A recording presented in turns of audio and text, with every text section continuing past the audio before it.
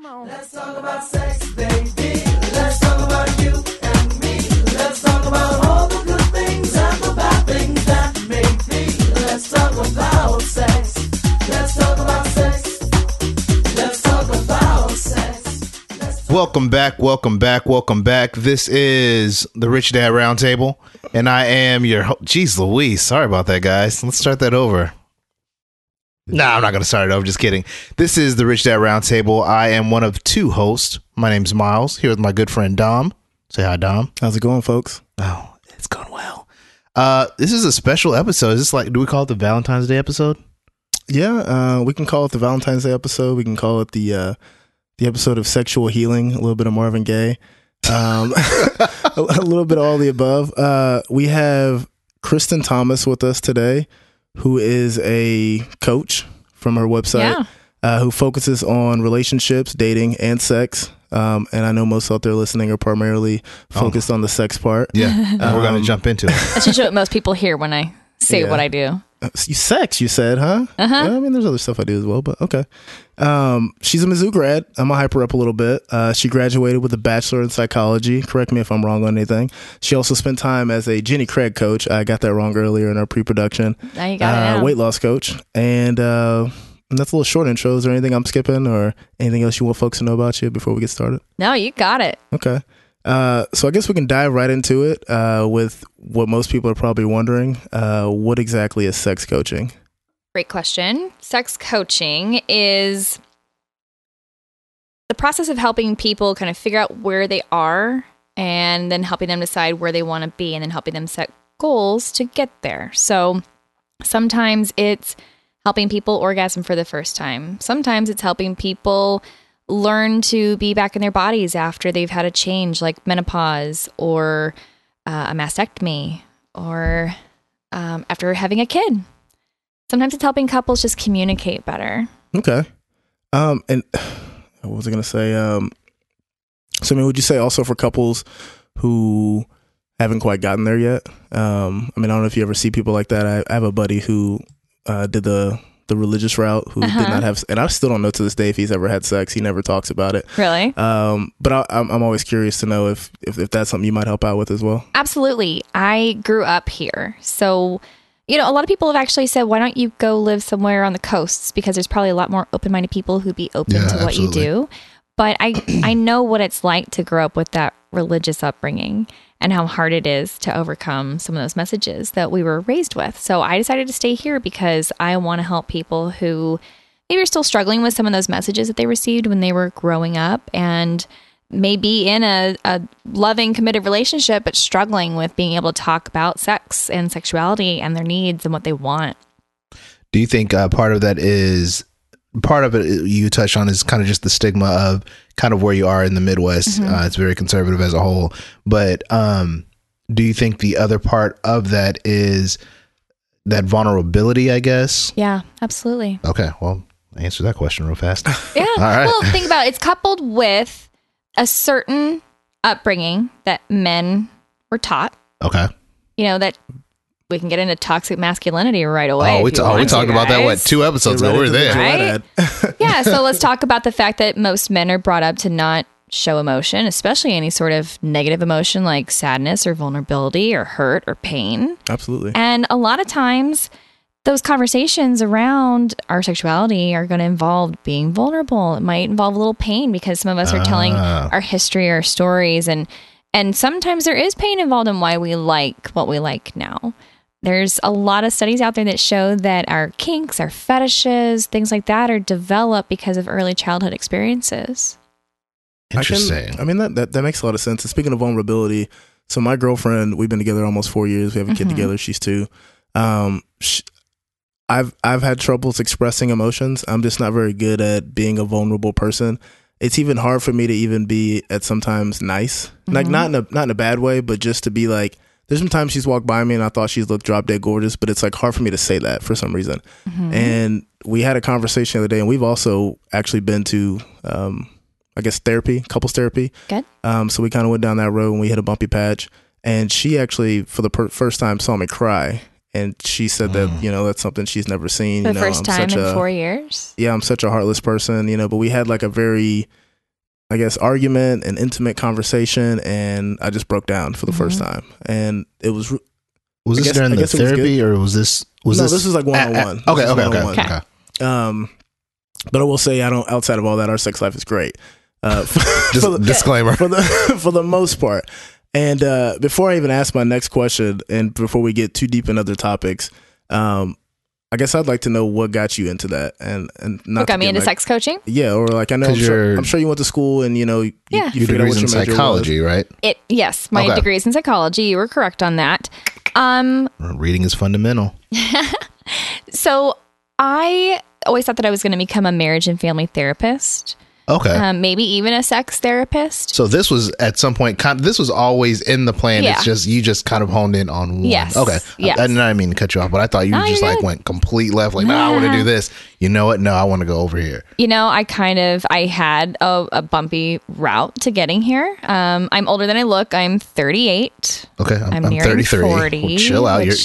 I just had my birthday, so the whole saying I'm almost 40 thing is just kind of sinking in. Steph will be 40 this year, not to throw out her age, but she looks great. She and I, it makes me a little jealous. She get carded still? It makes me a little jealous because people was like, really? And I'm like, what about me though? What about you know what they say, you guys black look don't young crack, too. bro. You guys look young too. We'll be 70. I thought I was going to become a marriage and family therapist, but then I didn't get into the graduate program I wanted to, and I just thought, well, I'll apply later somewhere else, and that just later never came. And then, mid 2000s, school got really expensive all of a sudden. Yeah. And as I'm looking at graduate programs, the ones I wanted to get into, I'm like, I not only cannot afford to move to these areas, I can't afford the programs. And going into debt was just not something that I was really interested in doing. So, which is a smart idea. Yeah. So I had some various sales jobs. You already had the degree. So. Yeah. So I thought, well, I'll figure something out. I had various sales jobs, and then I ended up at Jenny Craig. Okay. And I loved it.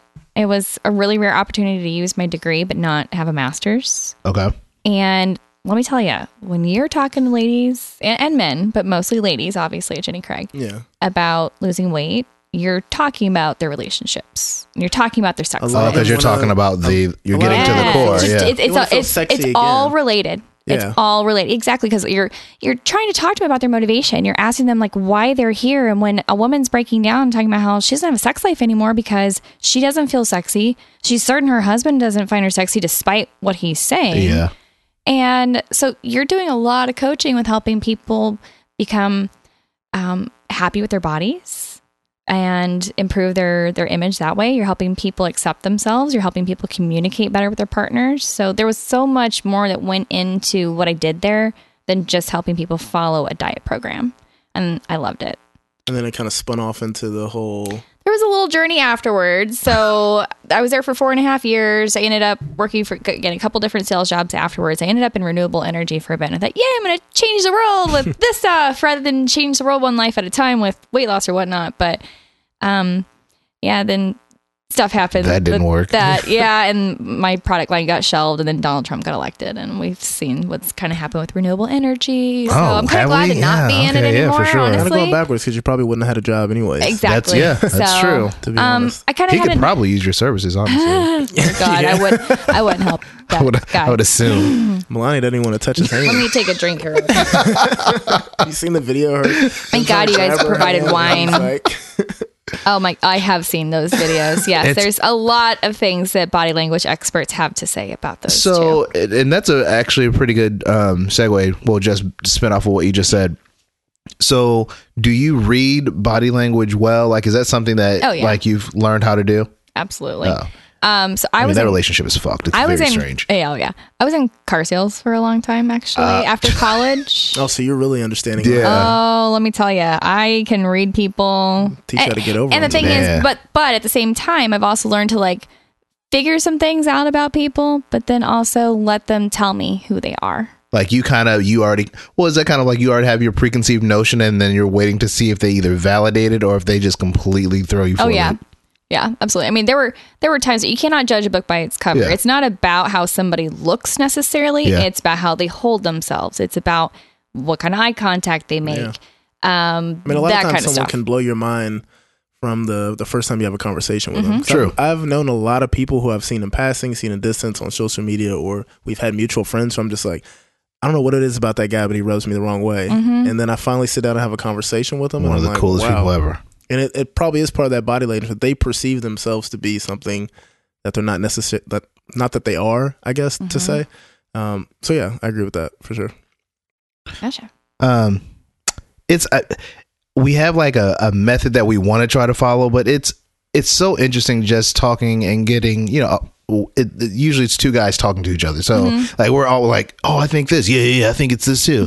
So like just kind of hearing just like little nuggets that you're saying, and you may not even realize that you're like throwing out gems. I'm sitting there like, okay, you're right.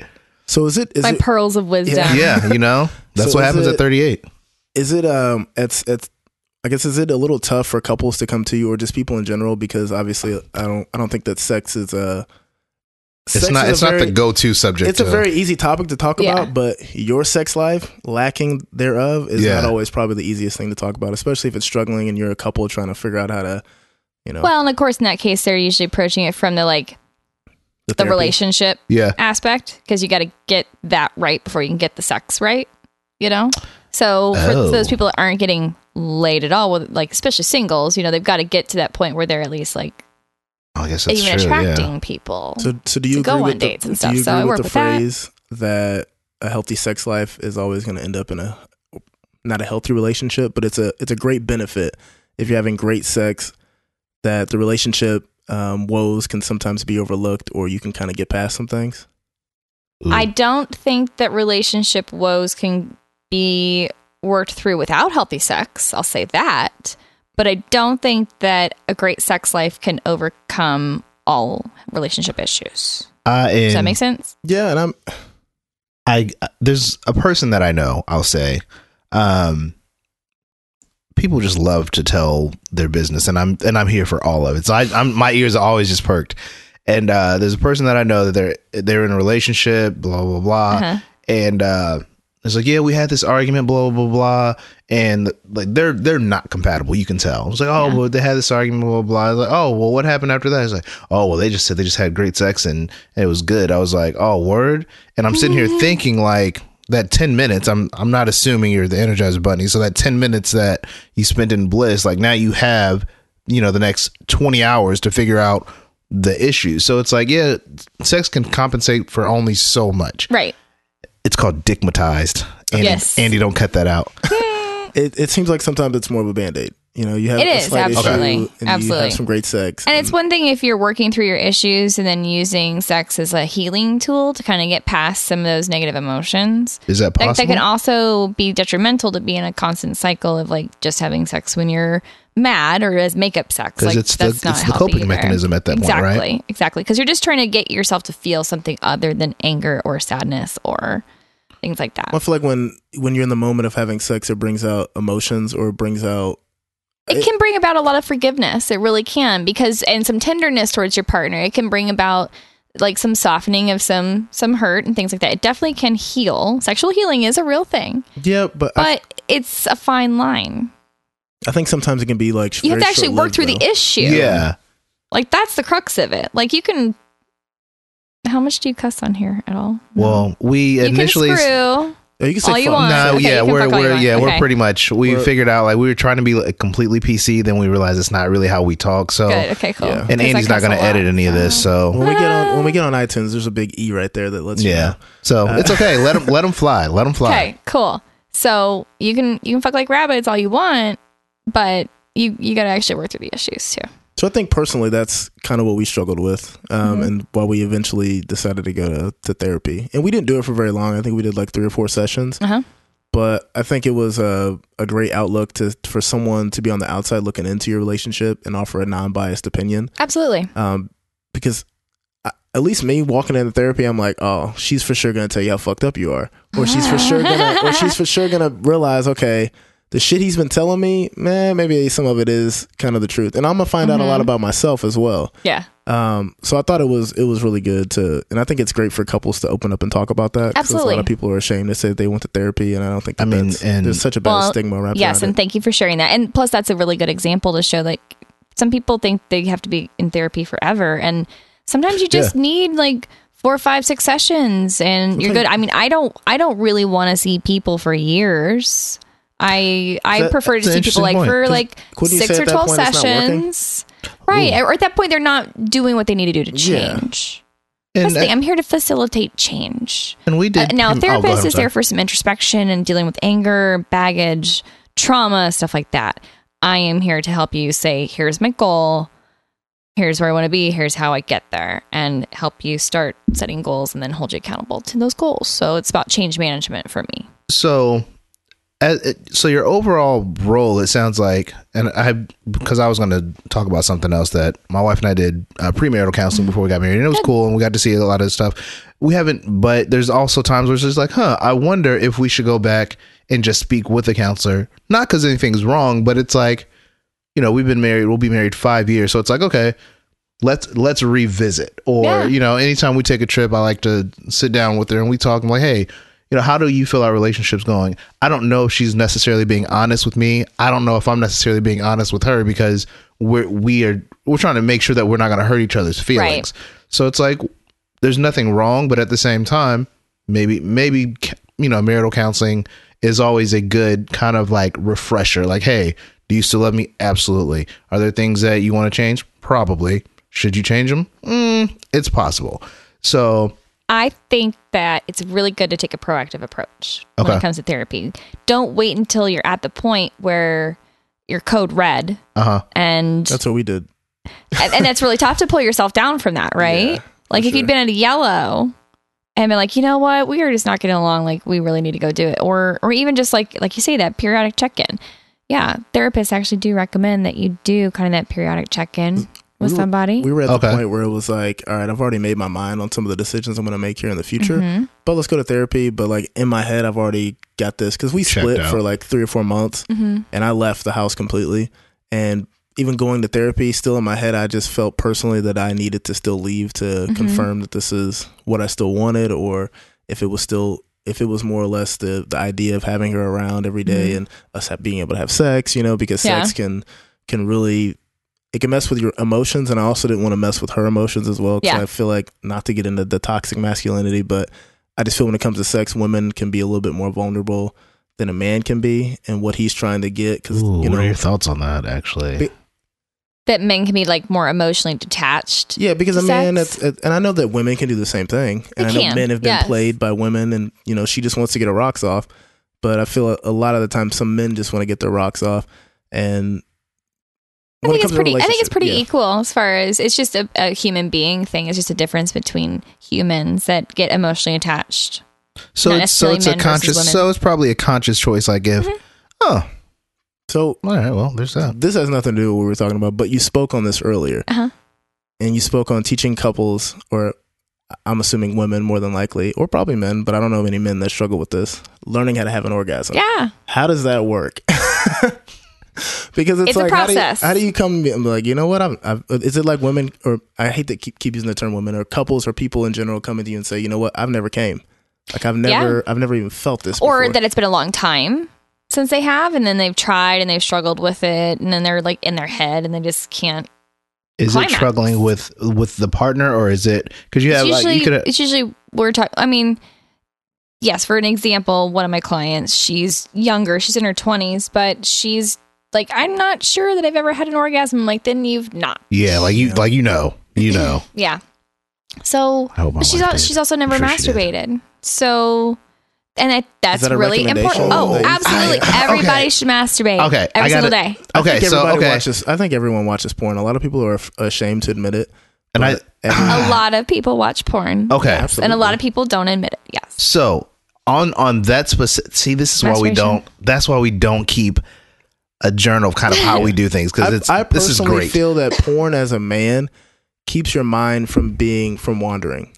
Because as a man, I feel I'm just, a man gets horny at times, and that's nothing. You mean in the act, it keeps you focused on the task at hand. Exactly. Or it keeps you from cheating, I think is what he's trying to say. Okay. Not necessarily cheating, but at some point you can have certain thoughts, and then you're like, oh, let me go rub one out, and then the thoughts are gone. So they're absolutely gone. Yeah. So theoretically, keeps you from cheating. Yes. Not that. So it's kind of fulfilling that stranger aspect, or that newness aspect. See, that's the thing. Some people, that's what they need, every once in a while is something kind of different, something kind of new, and that can be what pornography fulfills for them because it's different than their partner. Yeah, I think that and it's that way you're not going for something different in real life. Yeah, that's what you're kind of getting at, right? I think so, but not even in real life because she's caught me masturbating before. Okay. I mean, it happens. You say caught like it was like oh god. Yeah. But it might have been it might have been just like that. Why didn't you just say like come over here and join me? Yeah, exactly. But that goes to what we were one of the questions of having that open conversation. That's like you're like. But I think there's so much. Go on. To finish, it was getting her to understand. Like, all right, so she caught me watching porn. And throughout the whole night, she was like, what were you watching? What were you watching? What were you watching? And I know who she is as a person. And she thinks a little too deep sometimes or overthinks something. And so I show her, and then she's like thinking that's what I want. And I'm like, no, I'm just like scrolling through porn and I just see something and I'm like, this looks good. Like, it could be. Plus, sometimes you're already going at it and the next video starts and you're just deep enough that you're like, I don't have Especially time if you're only doing the free previews, you're not. Yeah. Sometimes you like certain scenes, so you like to skip through, you know? I'm not a fan of all like the pre-talking and look, I skip that. Just like I don't need to see a storyline. Yeah, just like, hey, I get to what I like. I know what you're getting paid for. I know what you're getting paid for. I'm already 20 pages deep here. I'm trying to like really, really analyze this. But so did you show her or not? I did show her eventually. Okay. And then of course it was the whole. That's what you like now. That's the kind of woman you want. I'm like, no, it's really not. And honestly, it was like it was a genre of porn I never watched. but I just happened to be watching. You know, my mom was like, I never really checked this out. Let me go ahead and see what this is all about. Thank God you weren't watching gay porn. Yeah, no. Because then she would really start questioning things. Yeah, I skip over all that, but that's just not my flavor. But if that's what you're into, we're not here to judge. She's into some very weird things, and it gets to the point of, like you were saying earlier, is that what you want? Because the porn she watches is a little. Wait, so she watches porn? Oh, absolutely. I don't know if she still does. We haven't talked about it in a while, but she knows I watch porn. You're gonna have a whole conversation after this. Hey, maybe we should hold off on releasing this till next month, next year. No, you can listen to it together on Valentine's. Then you guys can have a fun, sexy night over together. A glass of wine. Hey. So here's my question to that, and we're in the Bible Belt, so it's very different talking about porn, because depending on where you're from or how you were brought up, it's looked at as a sin. So, yeah, and would you be considered like the science aspect of it, and not like, do you blend the science and the religious aspect, or do you keep them completely separate, or when talking to people, how do you approach? So look, that? I mean, I understand what church taught us. I understand what the Bible says. I grew up Baptist. Okay. Okay. I dated the preacher's son in high school. Yikes. Okay. Those are always the worst. The worst ones. He actually was a good kid. Wow. And that's probably the only reason I didn't lose my virginity until I was 18. Until after I broke up with him. Because he was the good son. He was about the good kid. The Lord. For real. Let me tell you, I know a few preachers' kids and they are not. His older brother was a troublemaker. Yeah. No, I went to church on Monday, Wednesday, Sunday in the morning and at night, all so day service. I get it. It's not that I'm not consulting people on what the Bible says. I'm simply saying, like, look, I get what we were taught, but you came here to learn about sex. Yeah, you came here to learn about your sexuality, and yes, like, there's some things that you can certainly observe about your religion that not everyone else is going to observe, as far as like if you want heterosexual, if you there's just different stuff. But what I'm saying is, it's not about me helping people observe their religion. It's helping them live an authentic life. Okay. And sometimes they've got to come to a point of acceptance that what they like is not congruent with what they were taught when they were growing up. But that not everyone out there that's religious or believes in Jesus or God believes those things either. True. So, I think you have to separate the two. And I think that even religious people separate the two. When it comes to religious people drink, they have and their it's vices. a And matter we're all of here how you because of choose sex. to. Yeah, I mean, it's So let's be the real. Bible says be fruitful. I mean, have And as multiply. many. Yeah. Well, that's true, but then and that's where it's like it's weird. Like you said, if you were on the coast, like this isn't even a discussion. It's just like, no, this is what I enjoy doing. Blah blah blah. It's it. But when you come to the Midwest, it's like, oh, you watch porn? Whoa, wait But a I don't- minute. I don't That's even- not Oh, yeah, I something. remember in church that's getting not that something you should message ever of- ask me. But I don't Oh, even think yeah. that's currently a Midwest thing. I think that times I- over, maybe when you're speaking to your wife's parents, but I think when you talk to people who are from the age of 21 to 40 or even 45, talking about sex and talking about porn isn't that. I think probably we. I talking think, It's not I as think we- taboo as it used to I be. think we want to It's not. believe that, but I think I still. Although I still I'm not think, running with the same crowd that I Yeah, used to. exactly. The crowd that I Who used are to you run talking with that's still. would be like, Well, I'm not "Oh, open. I'm not out here talking about sex with everybody either, though. I remember one girl telling me that a man in our church had a pornography problem.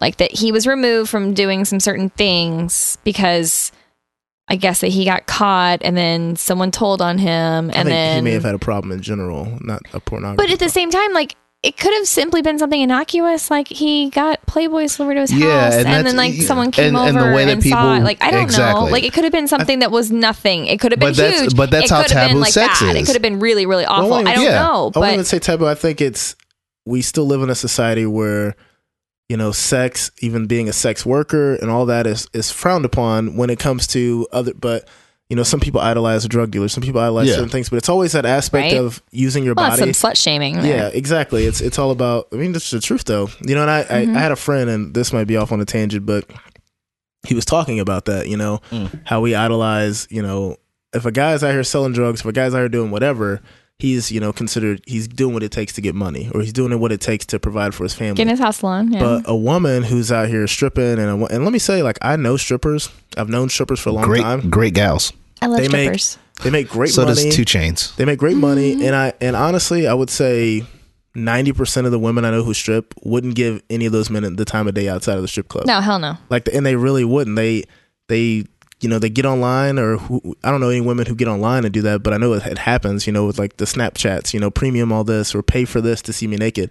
Yeah. And I just That's think a thing. Yes. Yeah. And I think it's just women Wow. capitalizing. Venmo me $5 and see Yeah. what happens. Exactly. And What? Yeah. I think it's just women capitalizing on Wow. men being men. Like, Yeah. there's plenty of men out there who will pay to see a stranger naked. Although Hell yeah. porn is free on the internet. Which is very crazy because there's several sites that you can get maximum exposure. but I'm just They're sending $5 to see a nipple. Is that what's out here? there's I mean- have you ever heard of a sugar daddy? I mean, there's men out Yeah. there who pay for Yeah. Well, I guess Who I don't didn't even realize have that they sex. were on Snapchat though. That's I guess.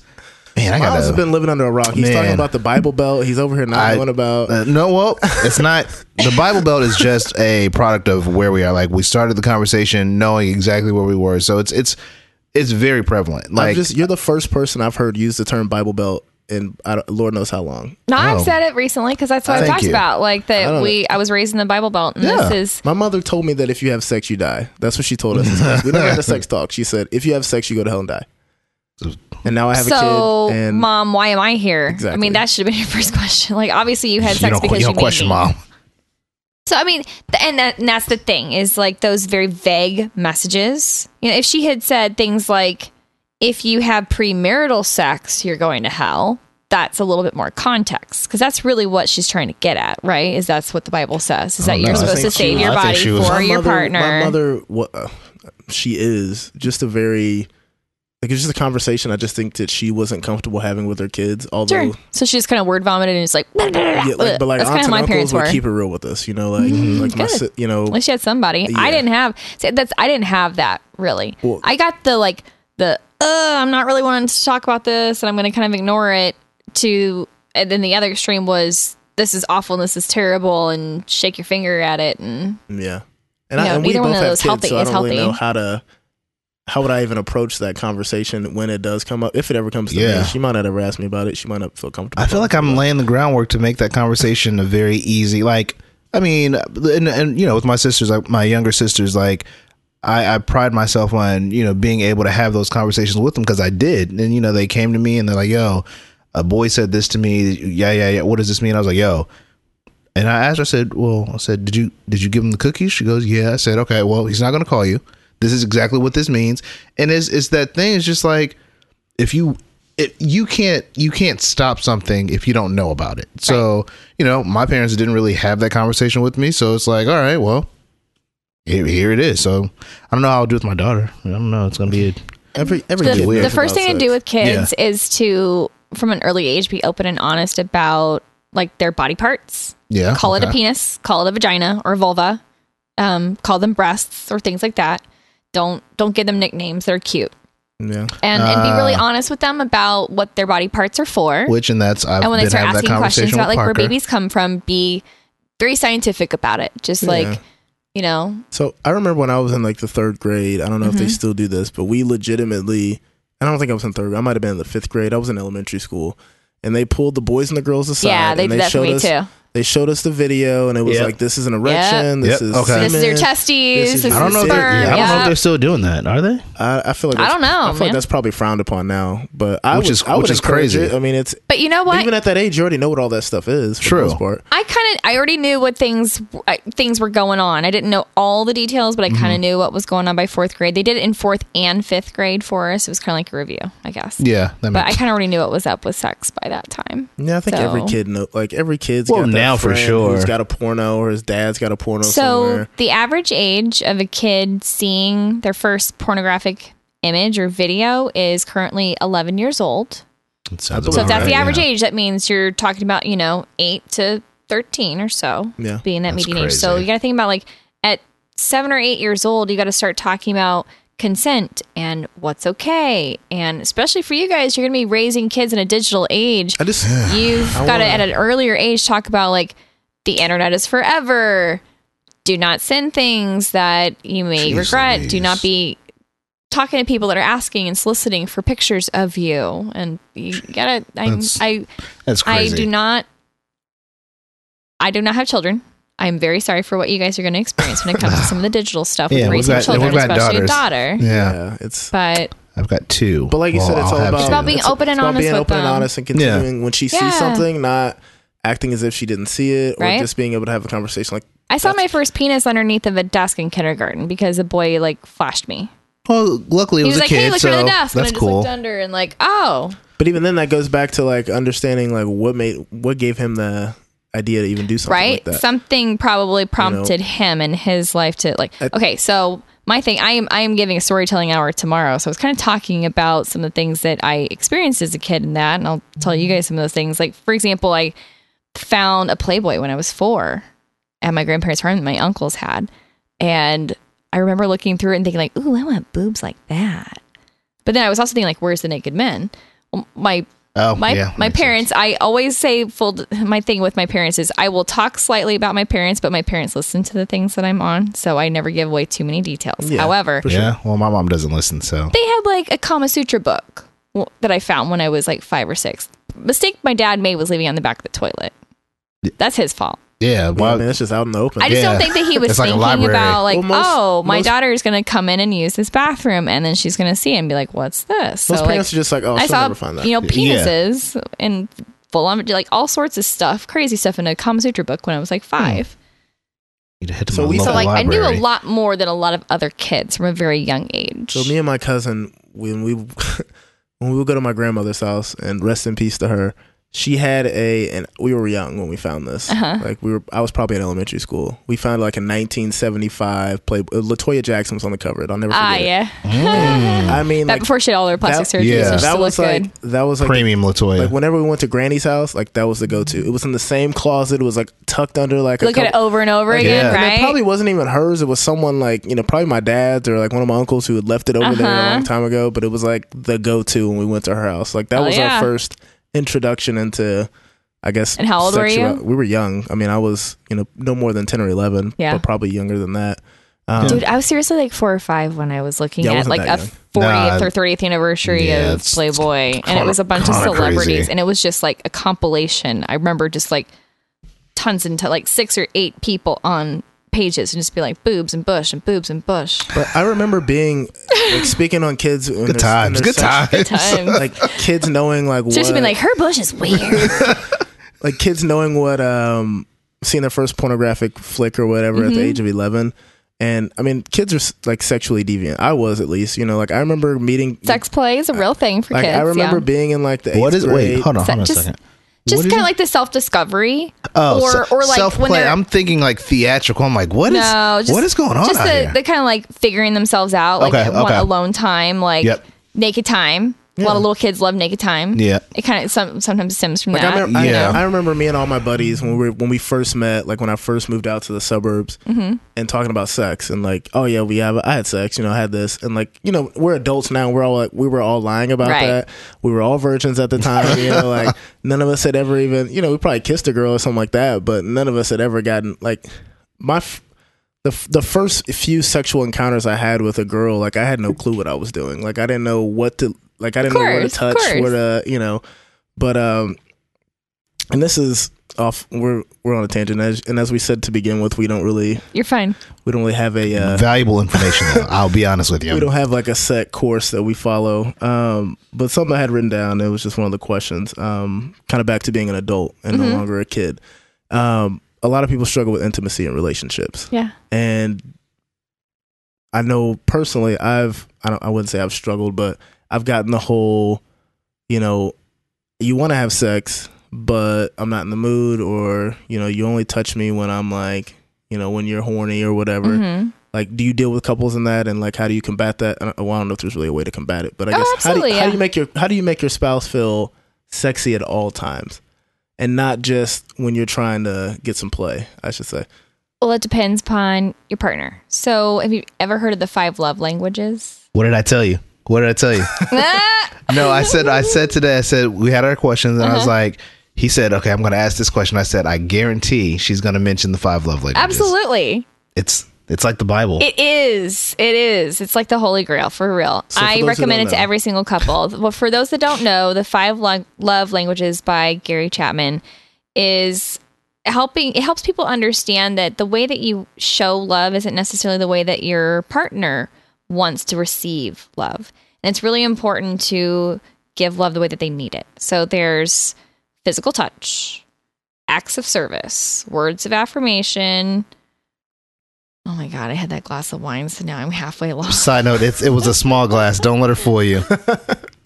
Sorry, here. I always have to have in front of me. Words of affirmation, physical touch, quality time, acts of service, and come up with it in a second. So, okay, so let's kind of dissect those for a second. So, like physical touch, like you might be a physical touch person. So you want to touch her, whether it's rub her back when she's doing the dishes, or hold her hand on the couch, things like that, or rub her thigh. And to her, because she's not a physical touch person, she interprets all of those as you trying to have an invitation for intimacy. Yeah.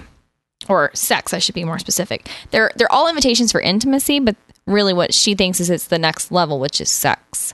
So part of that thinks I'm laying the groundwork. Right. So part of that, well, and technically you are. Absolutely. However, but laying the groundwork could be for tomorrow. It could be for later tonight. It could be for in an hour. Ooh. Like, that's the thing. Trying to seduce your partner doesn't have to just be like, we're going to have sex right now. Like, I'm going to take you upstairs right now, or we're going to do it right here on the couch. Trying to lay the groundwork for having sex could be a whole day affair. But I feel like you sometimes lose the energy. Like, you're like, oh, this is a good time to have sex right now. But then it's not. And then you get in bed and it's just like, oh, well, now I'm not going to get laid. Well, but to what you were saying, though, like, yeah, you're laying the groundwork, and who's to say when the time comes, right? Or if that's your love, if physical touch is your love language, then you're going to remember those moments. Like, okay, when they are ready to initiate phase 10, we'll call it, they're going to think, oh no, they're not just starting this. All this week they've been talking to me kindly. They've been doing these small things. It's like, or been doing acts of service, because that's what their love language is. I'm ready to open up. And it's so, I guess I never thought about it that way. Time. That's what it was. So when we went to therapy, she said that watching TV is not considered quality time. Right. Because you're not really doing something. You're not engaged with each other. You're engaged with what's on the screen. But that is like where we spend. But maybe going to a comedy show together would be good quality time. You're still engaging in something that's in front of you, but it's a different dynamic, because you're going out, you're going on a date, you're doing something. It's an experience. Okay. So do you? I got a lot of thoughts in my head. It's all right. Just let them So flow. do you deal with? You got to pay for those answers though. Yeah.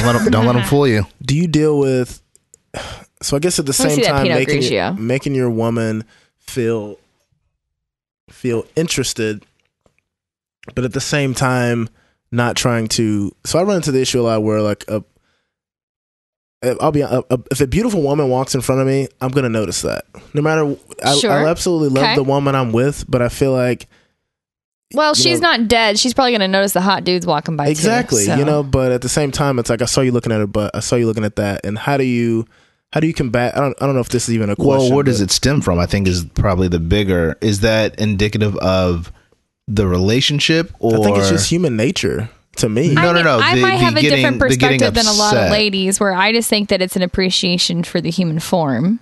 Yeah, you're on that science shit. I'm Yeah. gonna start using. I'm that. also bisexual, so gonna I'm start- looking at everybody. I'm gonna Fair enough. start using And I've that. been single for 3 years, and I don't have anybody that's in my life telling me like you shouldn't be looking at We somebody had else. we had questions So- that we needed And to even if figure I out how did to. have somebody in my life, they should be looking with me or letting me look. I don't know. It's just kind of like that's my thing. Is that looking is different than something else. and I don't taking know. action. So single for 3 years. Let's talk about that. Or learn to just not do it in front of her. I don't know. But then, and Every for guy you, you're hits that, talking like, about I'm gonna act open. like I'm looking at my phone and I'm gonna just. But you're talking- Okay, so here's what you can do. Look at her, look at the other girl's ass real quick, and then look at your lady's ass real quick. So that when she looks at you, you're looking at her.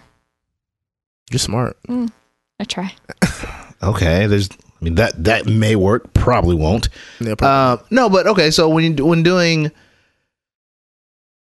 how do you figure out? And I guess one of my questions was, how do you determine "quote unquote" a healthy relationship? Because are you primarily focused on couples getting through the sex aspect, or are you focused on couples having healthy relationships as a whole and everything that goes into it? Because you looking at someone else, and I do it all the time, but you looking at someone else, and then your wife sees you, like, obviously it's going to make her feel some sort of way. I mean, even if if you catch your wife looking at someone else, like, yo, I look like Shamar Moore out here. What's cracking?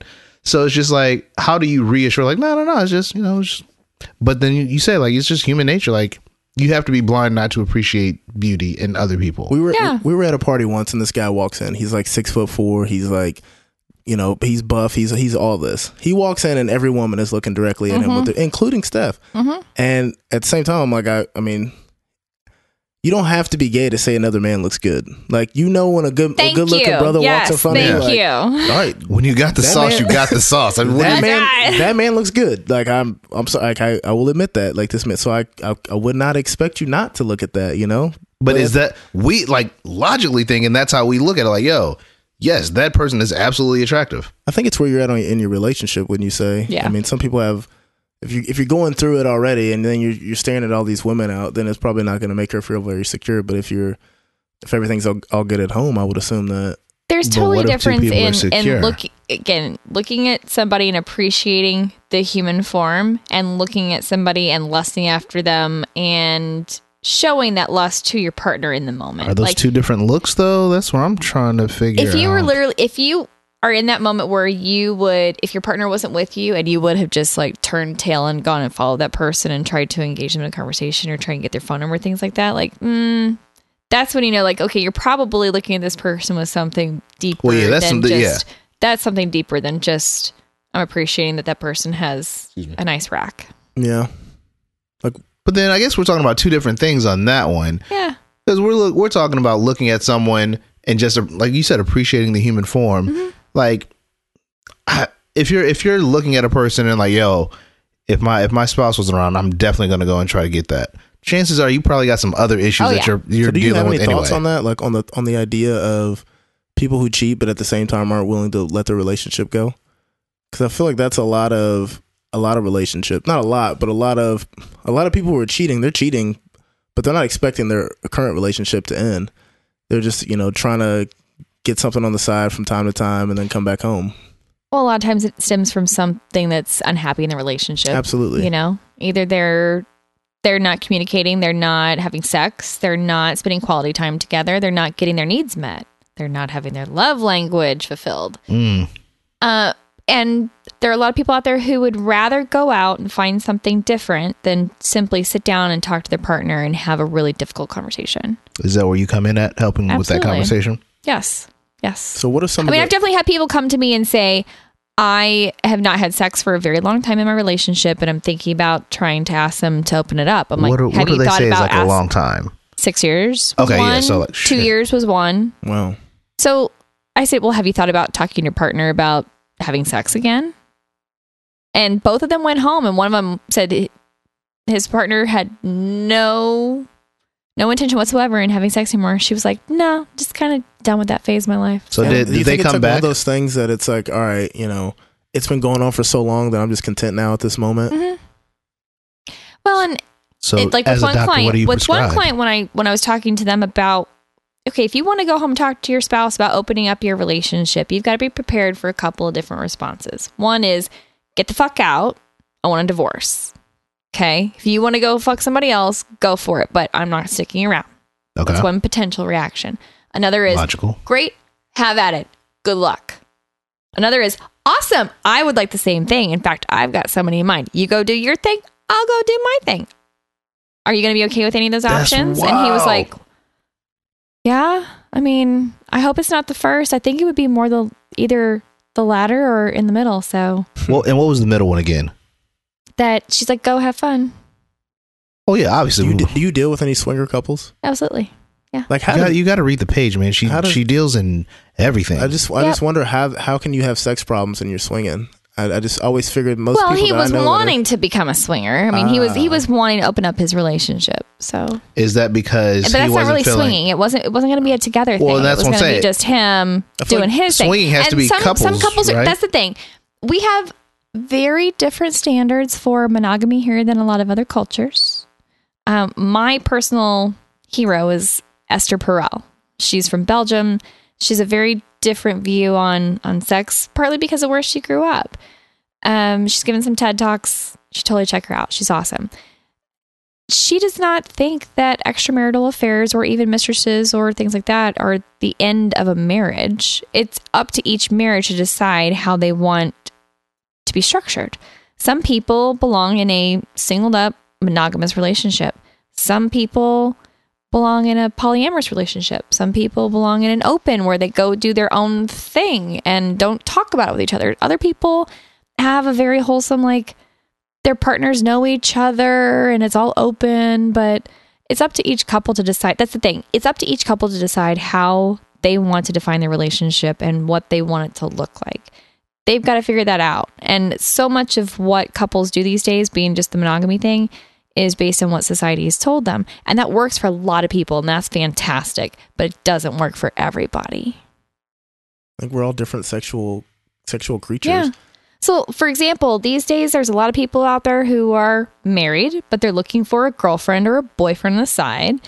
And there's a lot of people probably say like, oh, well, he's cheating or she's cheating. I need to tell that spouse. Well, you don't know what's going on in their relationship. Ooh, true. You don't know what permissions they have. So I know a couple who swings. Uh-huh. And so the very first time I ever met his wife, she showed me her tits. And I was single at the time, and I'm like, okay, this is fine. Is this what's up? And then I go downstairs to another bar because I was working in P&L at the time. Mm-hmm. And I won't say exactly what he was doing because it might give it away who it is. Gotcha. But then I met him, and she's like, "Oh, hey, this is my husband." And I'm like, "Oh, this is really weird." But then come to find out, obviously, because they weren't in the swinging mode at the moment. Uh-huh. So I was like, okay. But then once I got to know them, they're swingers, and like I've been bartending, and her single man has came in there, and they've gone and fucked in the bathroom, like legitimately, and she's walked back in, and he's got the thumbs up for her. And so like you said, like it's different for every couple. Different strokes for different folks. And they're married, they got kids, they've been married for like 30 years, like they're doing their thing. So it's Gonna be honest with you, my mind is just really blown. I'm sitting here like, yo. I first got introduced to swingers when I was traveling a lot with my last job because I would be traveling alone. Slinging I'd go cars? sit my last job I was in renewable energy. Oh, when I was right, working for a right. manufacturer. pride of Trump. I would just be sitting there talking to people at the bar because traveling alone, I'm just going up to a restaurant. I'm sitting at the bar. I'm not going to a table. And I got to talking to several guys. I swear to God, so many traveling salespeople are swingers. Yeah. Would you say swinging comes up in a? And I don't know. I know a few. I don't know how they got there in their relationship. But would you say a large portion, or even probably 50%, are just like, all right, we're at this phase in our relationship. Like, what the fuck else can we do here? Sometimes like, I said, like, we've tried been everything together for else, so why long. not try this? Like, and like, I didn't realize, like, up until meeting him, like how big the swingers community was. Like, it's huge here. Like they've rented out It's huge. They've here. rented out bars Yes. I've worked at, and I mean, they're just doing their own thing. Well, I had a buddy one night, and he's like, "Oh yeah, there was like a shooting or something in Westport one night." And it was like really early on. And so he ended up leaving because it got a little too, the bar started to shut down early. And he said he met these two girls, or a girl and her friend. And they were like, hey, come with us, And he's like, he's single, like he's on the prowl every weekend. Mm-hmm. And they took him to this bar called The Spot. Oh yeah, The Spot. And he's like, I went in there. He's like, I went in there and it's like $40 to get in. Like, so like one thing, like, I guess like it's a private club. Swingers don't play about like, if you ain't with this, like you're going to pay to get in here. Like, oh yeah. Well, the thing is, it's a private club. It's not a bar. So it's actually BYOB, if I remember correctly. So it's not like a licensed establishment technically, So like a traditional bar. That's why they can be open so late. Yeah, exactly. They can like do their own hours. And they're open do till like whatever. 4 or 5 in the morning Yeah. or some shit like that. Kind of like Mutual Musicians Club. Yeah, in the 18th and Vine District, which is a great spot as well if you like live music and after hours. And I love really that place. drunk. Nice plug. Yeah, shouts out to them. So I want to circle back to something. You said you're 3 years single. Yeah. And how does that affect? And embrace it. Embrace it. Embrace it. Hey, I sometimes joke that I know more of what not to do than what to do. Well, I'm most twice people who give divorced, great so- advice. Okay, that's understandable as well. Yeah. Again, whole Wait, 30. what? How did? 30. Wait, what's understandable? That I know more of what not to do than what to do. Well, you're like, no, twice divorced, and I hear him say that's understandable. Like, whoa. No, not that part. Yeah, right. Well, most people who give great advice usually aren't the best at taking their own advice. Well, do you think you have troubles? That's how I live life. Is it like if? So are you white only? I am not. Good. You shouldn't be. No. Test it all I out. recently had fun with a Don't. very Okay. No. Don't. handsome- I recently had fun. Like, did you purchase this person? No. I With a swiped. No, wait. Right. I hit a heart. Because Hinge has hearts. Ah. Okay. So does that mean you really like him, or Or like it's you're just like they're- interested enough. Yeah, so like Hinge is a little different than some of the other dating apps out there. It's more about like a kind of looking at a visual story, like their pictures and like funny clips and little quotes, things like that. And you can like something on there, like so you hit the little heart, and then you can either just send them like, or you can say something like, "Love this picture of you," or "You've got a great smile," or "What a great story." Is this like, so like Bumble is like the woman initiates, if I'm not mistaken, is that? Bumble is the woman Okay. initiates, just like 24 hours to respond once you match and stuff like that. Okay. Hinge is just open for either gender. Okay, so either or can. Okay. Yeah. can I like, let's say like I'm on Hinge Uh-huh. and I come across your profile? Is that how it Yeah. works? Is it like am I just coming across a new profile every swipe or like or whatever? Yeah. I mean, it's still the same thing where so we it's still have to connect through the mutual liking though. I can't just like send you a message and be like, hey. correct. Okay. You have to connect through mutual liking. Okay. Yes. Are There can't just be like the platforms where rando. it's- Okay, that's what I was going to ask. Are there platforms that you can just be like stalkerish and be like, oh, what's Yes. up? And I don't use any of those. Is that Tinder? There's a girl yeah, at Tinder, work that, OkCupid, that kind of stuff. this all girl, that. she's been reading me some of like the pickup lines that these dudes are, and she's 19, and the pickup lines are just outrageous. And I don't know if they're trying to be funny or if these are seriously, they're literally out here trying to go after it. So she just reads them to me, and I just laugh. But So Maybe they're taking the 60% of the time works every time approach. yeah. You know, Anchorman. you miss 100% of the shots you don't take. Yeah, right? So I used Tinder once, like when it first came out. So this was probably like Tinder sucks. 6 years ago or something like that. Yeah, I did Tinder. And A buddy of mine, his nephew invented the swipe. I only use it for a very small period of time. I've never really been one with the online dating, and it's just, I don't know. I've just Not your bag. Yeah, and I met one girl off of there. Like I'm sure, I think I had plenty of connections, and I think I exchanged numbers with other people. But this one specific girl I met off of there, and we went. I came to her house. Like I brought like a 6-pack of beer, and we just drank and hung out, and then like nothing ever happened. And then we just became really good friends after that. Like, and then my buddy actually ended up hooking up with her. Yeah. And like they dated for a short period of time. But You're still friends with her? We're still friends on social media. But like Gotcha. we don't like talk like on a daily. Plenty of Fish was my platform. I found. This is I in did Plenty of Fish back in like 2012. Yeah, I was in Colombia. 2010, Yeah, 11. I was in Colombia at the time. Plenty of Fish was like the hot new thing. I had a couple. Colombia, hell yeah. Yeah. So Black Planet was the thing when we were kids. Okay. I set up a profile. I wasn't black enough. It was weird. Black Planet was like I didn't have the sauce. it was like it was like a MySpace almost for like I don't know. This is like it was terrible. This is before like any sort of integrated and this is before smartphones. Yeah. So this was like literally like you create a profile, and I can't remember it in like vague, but I know you could have like backgrounds. You could have like music, Okay. you could have like music on Set the vibes. This was MySpace. It was like a MySpace. Yeah. Oh, Okay. yeah. It was like a MySpace, but most people used it for like dating. But this is like even in the era of like me talking to women, but like talking to women who lived in Texas or lived in California. It was just like You had no intent on going to like I was a Right, kid. yeah. It was like we were like in middle school when we used this. So that's my brief. Okay. my foray into online dating. I remember I was 18, and I don't know why this person thought it was going to be cool, but I was in some class in high school. It's getting senior year, chilling. Then some class that didn't really matter because I knew I was about to graduate barely, and they had like the school monitor up on there, and somebody was making fun of me, or somebody was doing something, and all of a sudden I look online and I see my Yahoo dating profile. I was like, you son of a bitch. Yahoo has a dating. This was in 2004, so this was quite some time ago.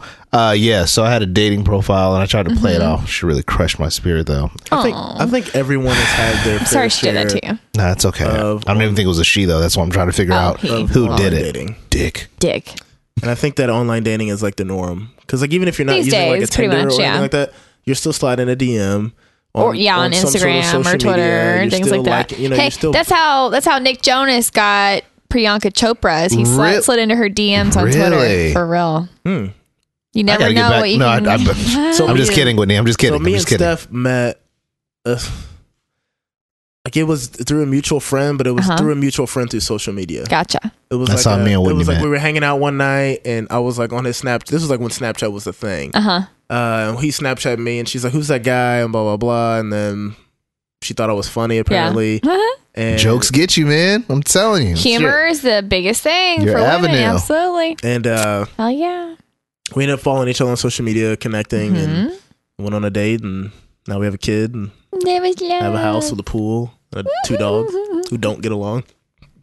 So you just living regular life. All right, cool. You don't get along, or the dogs don't get along? The dogs don't get along. Okay, just and the making kid sure. doesn't get along with one dog. The new one or the old one? The new one. She's a dick. Yikes. And I'm trying Kid's a dick or the dog's a dick? The kid's a dick. And I'm trying to get her to. She's very aggressive, and when you tell her no, she gets more aggressive. So she kicks him, and she's also 2. So yeah, she's 2. Very young. But I'm like, Zoe, don't kick him, and she's like, and then she does it again, but she says it in her no, and she screams no, and then she kicks him, or she's just like wants to grab him. She sees us pick him up because he's a small dog. The other dog we don't pick up because he's big. But she's like grabbing him by the neck, and his name's Nelson. Nelson, I picked Nelson up, and she's trying to. Anyway. I mean, that's what Parker's doing. Learn. She's doing that with Bella. She can't do it with Lucy, but she does it with Bella all the time. And it's one of the funniest things ever because she really just goes after like, you guys talking about your kids is so cute, but it's but that's not the topic. Don't have children. Nah, man, it's fine though. I mean, you know. But we can talk about how maybe having those children has prevented you guys from. It hasn't prevented me from having sex at all. Good. Just yet. Good to hear. No. Well, we have another one on the way. So congrats. obviously your boy's putting in work. Not much work though. Probably about 6 minutes. Just kidding. 7.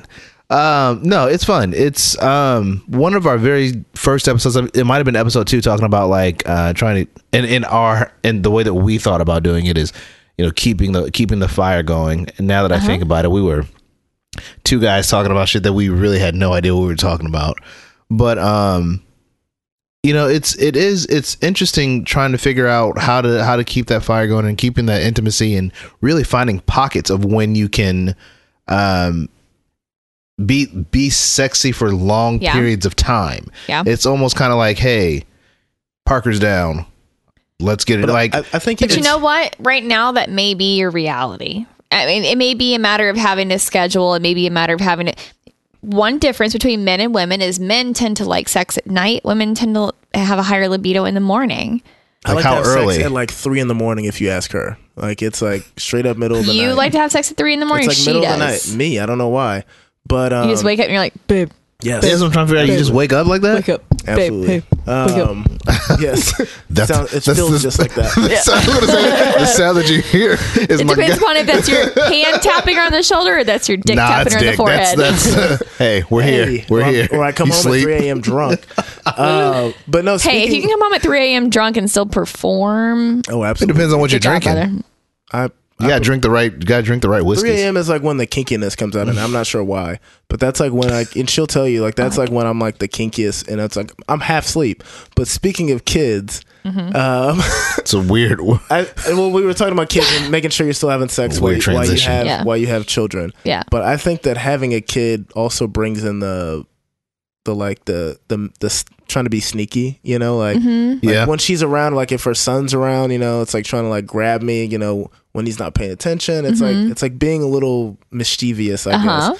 So I think it also enhances, you know, Gives you your youth back. It's like, you know, it's Kind of like being a sneaky teenager. yeah. Yeah, Except you speaking have of- Like a mortgage. you're in the kitchen and mom and dad are in the living room and you do a quick like reach down the pants and touch see each what's, other see what's and what's popping out up. there. Like, oh shit, that is mine. Yeah. Yeah, it is. Yeah. because the Like, bedroom that's door mine. can't be closed. Yeah. So Oh, children. those days. Whitney wants to get a screen door. It's very. You need morning. Doug. You need to get up early in the morning and bang in the bathroom is what you need to do. The bathroom, our bathroom's pretty small. We have a king size bed. Well, just bang in the morning. Yeah. Get up early before the kids are up. I mean, Knock one out. sacrificing your sleep though. Totes worth it. So for her, she doesn't like having sex in the morning because it puts her back to sleep, or it makes her. That's a good D. Smack her. I was gonna say, yeah.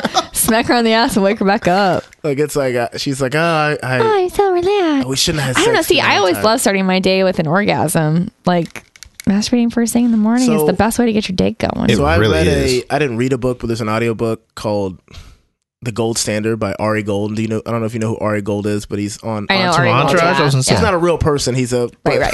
But Ari Gold wrote a book and like did a whole book tour. And like that was like like he did a Sorry. legitimate book tour as Ari Gold, like everything. Okay. And one of the things he talked about was he's like, the first thing I do when I wake up is masturbate. He's like, I get one Hell off so that yeah. I am like focused on the day. Yep. And I will be honest. Yeah, And it's like those are for- my mornings. Genius. but for me, it's like 50. Genius. It's 50-50 because I've had sex in the morning and I've had great days, but then I've had like football games and I've had performances I've had to do, like physical performances, and I've felt like shit like before the game started or like kind of during the game. Like from the Do you really from think the that was from the morning though? orgasm? Yes, absolutely. In the morning. Like or just even prior to, Well, like how- I've had a game at like 1 and we've had sex at like 10 a.m. And it's I feel like that's cutting a little close. Personally, myself 7 I mean, hours. I guess it depends upon how much physical exertion you were expending. But because I know that there's studies based around like how there is truly no, you know how they say if you have sex before a fight, you have a bad fight if you're a boxer or whatever, or they say that you should stick away, never heard stay of away that. from that. you Well, gotta, gotta read the Mike Tyson story. I guess I could understand that because also you're changing the neurotransmitters that are in your body. Yeah. So that may be something to be said. Is it's not about the physical act of sex with your partner. It's about the fact that you've changed the neurotransmitters that are flowing through your body. So you're getting your parasympathetic nervous system triggered. You're getting the endorphins and dopamine and stuff like that triggered maybe at a time when you don't want it. And then you're crashing from those things by the time you're actually participating in that activity. So when you want those things flowing, so I don't know. It's like a engine restart. It's got to boot back up. Maybe. Maybe I don't know. jerk back off right before you.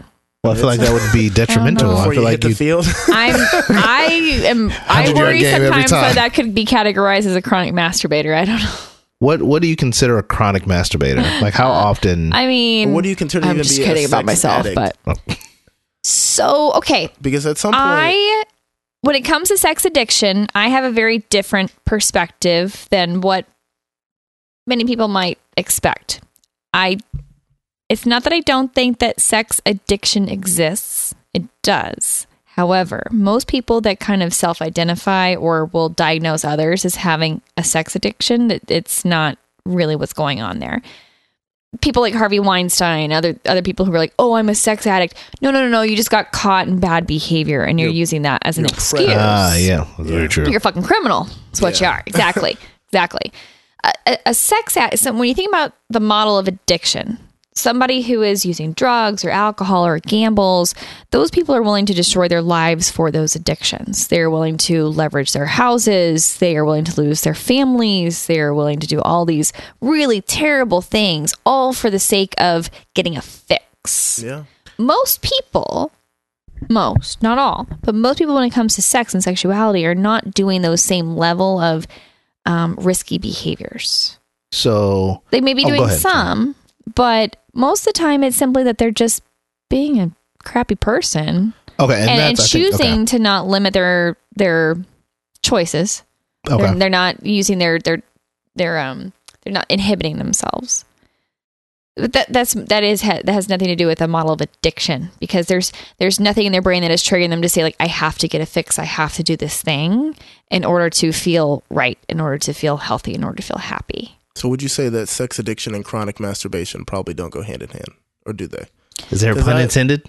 Well, no, I'm just, because I feel as if shit, I wish. We had an issue where she thought I was masturbating too much. Okay. And that was affecting the sex life. It can. Like you can't keep it up. You can't do this. And it's like, it's probably because you watched porn last night or you watched porn today. And I'm like, I mean, I don't know. It could be. I don't. Well, but let me ask you this: if you had sex the day before and then been expected to have sex the next day and perform at a high level, like, would there have been any difference? Because it could be more about the fact that you had an orgasm. How old are you again?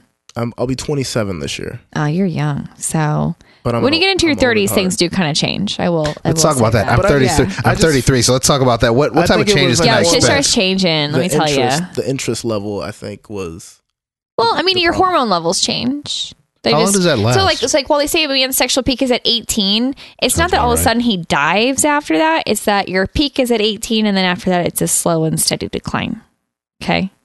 So, you're at a, lower level than you are, because you're in your 30s versus in your 20s. That Carla, we discussed earlier, who is... Well, we didn't discuss earlier because we're bringing it back. No one knows that happened. Well, we discussed off air.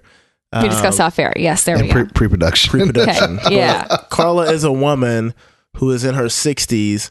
Because you had someone emailing a question, right? From the DMs. Okay. So, and I can read it. Okay. So, in this, let's read it. This might correlate to kind of the whole sexual peak, but at the same time, it seems Carla is still peaking. Okay. But Carla, good girl, Carla. Yeah. Carla says, "What about women over 60? People believe, I believe is what you meant to say. People believe when you become a senior, everything stops. Your sense of sexuality, being sensual, wanting romance, not just companionship. We're not dead. We may be older and may get around a little slower, but we still want sexual relationships. We still want to fall in love. The overture at first glance, your heartbeat quickens. You try to steady your breathing so your nervousness won't be detected. You take a quick sip of your wine, place your goblet down, stand up, and begin to cross the dance floor." To some old Marvin Carla Gaye. sounds like she just wants people to know that people over 60 still got get it. Deaky, you know what I'm saying? So my opinion is that you should never stop having sex, no matter how old you are. Unless you are chronically ill and infirmed, you should be having sex until the day that you die. And I've always said I will try. Good. There you I'm go. working on it. Absolutely. Meet the Fockers, Barbara Streisand's character, how she's helping the geriatric folks with they're called liberators, those foam pads they're on. That's a real thing. Interesting. They can be helpful, but there's ways to help people. You gotta, it's an evolution. You gotta keep changing as your body changes, as your hormones change, as your partnership changes. And she's right. It doesn't stop. That, we call it vague stirring, that oh, I like him or her, and seeing that attractive person and wanting that person to desire you. Yeah, that never stops. I think as a kid, you tend to think that, when you're in elementary school, your early teens, that when I'm 60, I'm going to be a completely different person.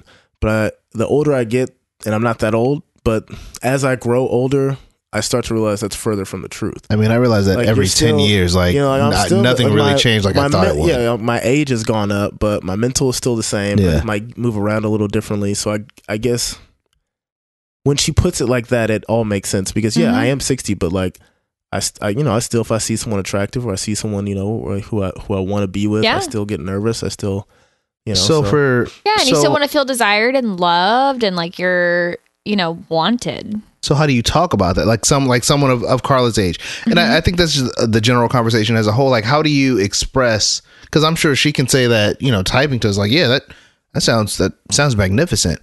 How do you translate that into the real world? And I think that's where a lot of people have that trouble, is like, we don't know how to say exactly what it is that we want to convey to the opposite or same gender. Like, we don't know how to convey that to a spouse or someone that we're interested in. Well, I think what you're trying to get at is, how do you just be vulnerable and have conversations with your partner or with, right? You got it. Okay.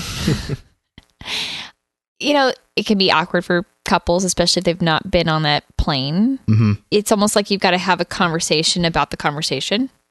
You've got to have a conversation of, hey, so I want to be more vulnerable with you. I want to be more honest with you, but we've not really done that in the past. So if we were to do that, like, can we talk about what that would look like? And do you want those same things? And she probably will. And so you kind of also need to lay out some parameters of what does kind of talking in that safe space look like. Give yourself an actual kind of guideline for how to approach those conversations at first until they become more comfortable. Make it an actual event at first until they become something that's just more natural. So whether that's, for example, when you want to talk about your sex life, the last place or time that you want to talk about it is when you're having sex. Oh, yeah. Don't talk about sex in the moment. Now, it's one thing to be like, ooh, touch me here, guide them in a positive way, versus later on and be like, hey, so when you went to do that thing yesterday, I think maybe you were just in the moment, but I kind of wasn't digging it. Okay.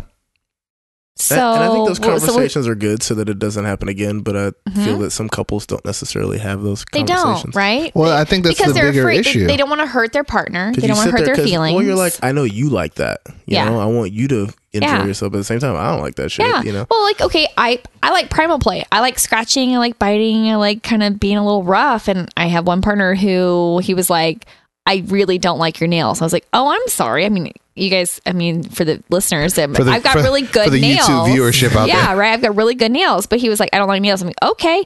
So rather than scratch his back, I was just rubbing his back. But I feel like that's different. But that was like your fourth time or fifth time together. And he really had not said before then, like, I really don't like the nails. I'm like, oh, okay. So it was something as simple as him just expressing, like, I don't really like that. And it changed it. And we had a much better experience just because he was feeling more comfortable and at ease because he was able to say what he wanted. I think comfortability overall in a relationship is like, it's very odd because I've been in positions where I've had sex and then you don't feel comfortable being naked around that person though. It's like you have sex with that person and then like Cindy's over here giggling her ass off, by the way. But it's the truth though. Like, and then like you're like, well, like now I need to put my clothes back on. But it's like we just were butt naked and don't watch in this bed.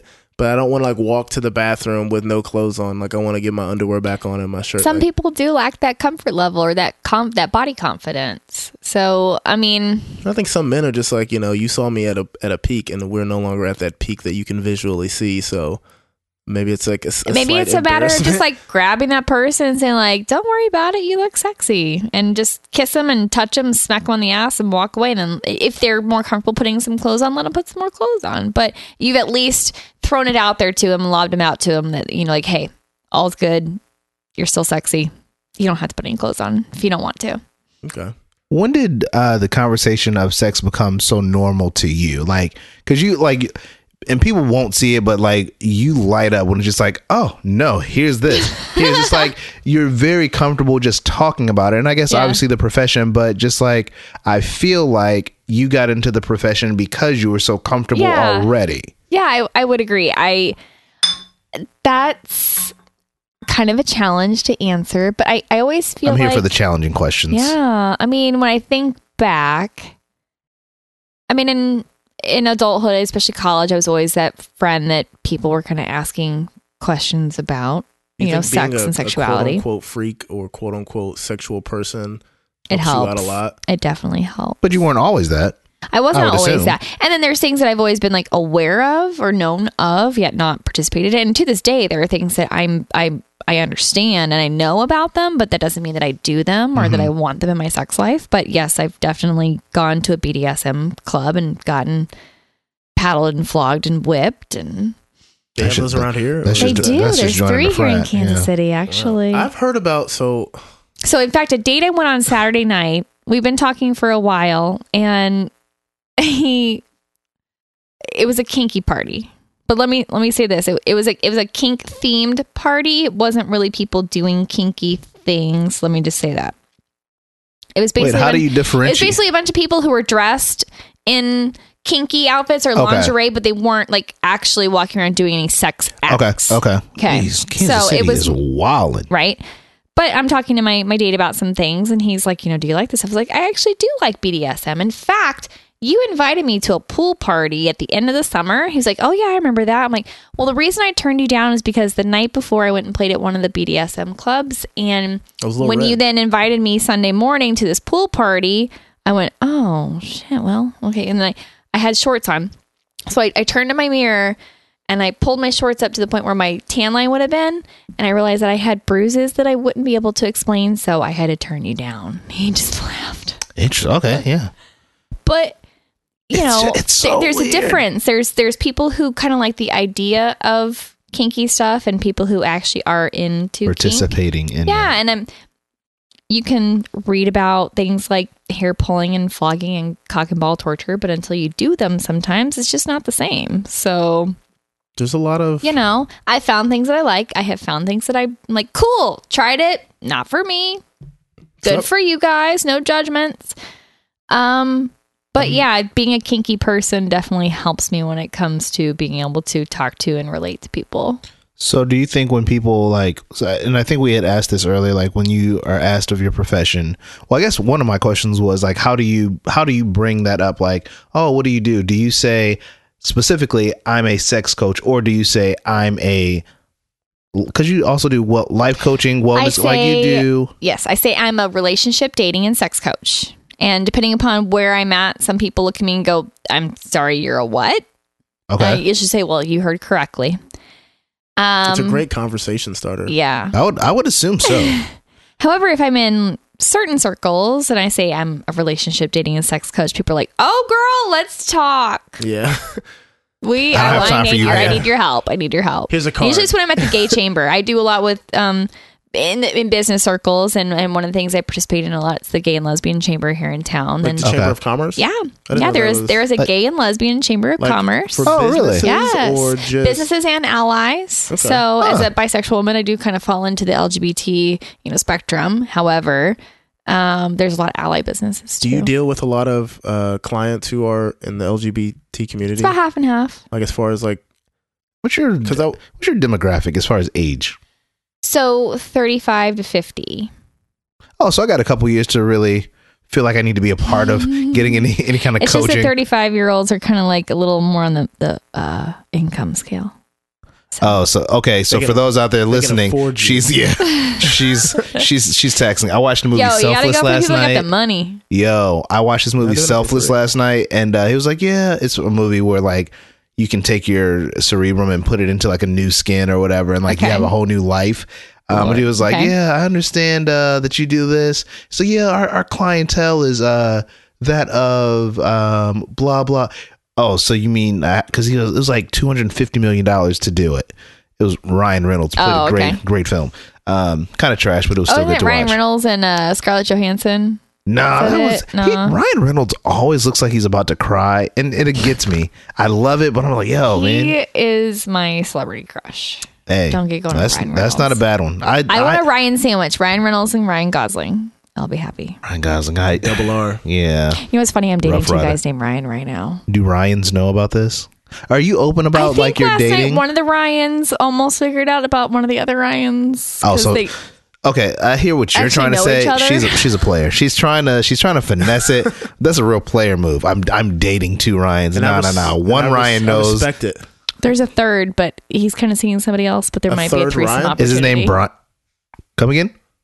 I'm all the bisexual, Ryans? so Well, with I all like the girls. Ryans?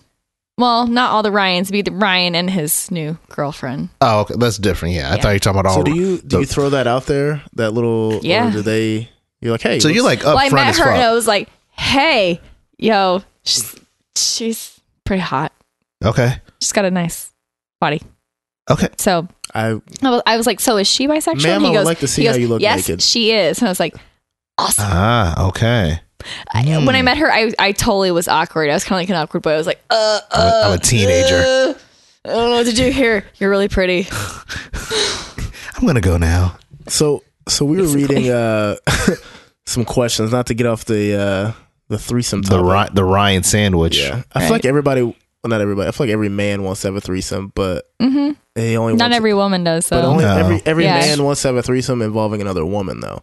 Right. It's never That's the a total idea- double it's standard never about that. like, well, so like the male, female it can be a devil's triangle, which is technically like there's no interaction between the two males. It's just the female. That's what a lot of men It's not really a fantasize about. sexual. It's not really a probably by definition a threesome. We're not all. No, it's three. I mean, it's a three threesome people. because there's three people. Yeah, But- but there's different varieties Yeah, of threesome. it So there's a depends devil's on- triangle where it's literally just the woman is the person that is in the middle between the two males, and there's no sexual contact between the men. Called the A-frame.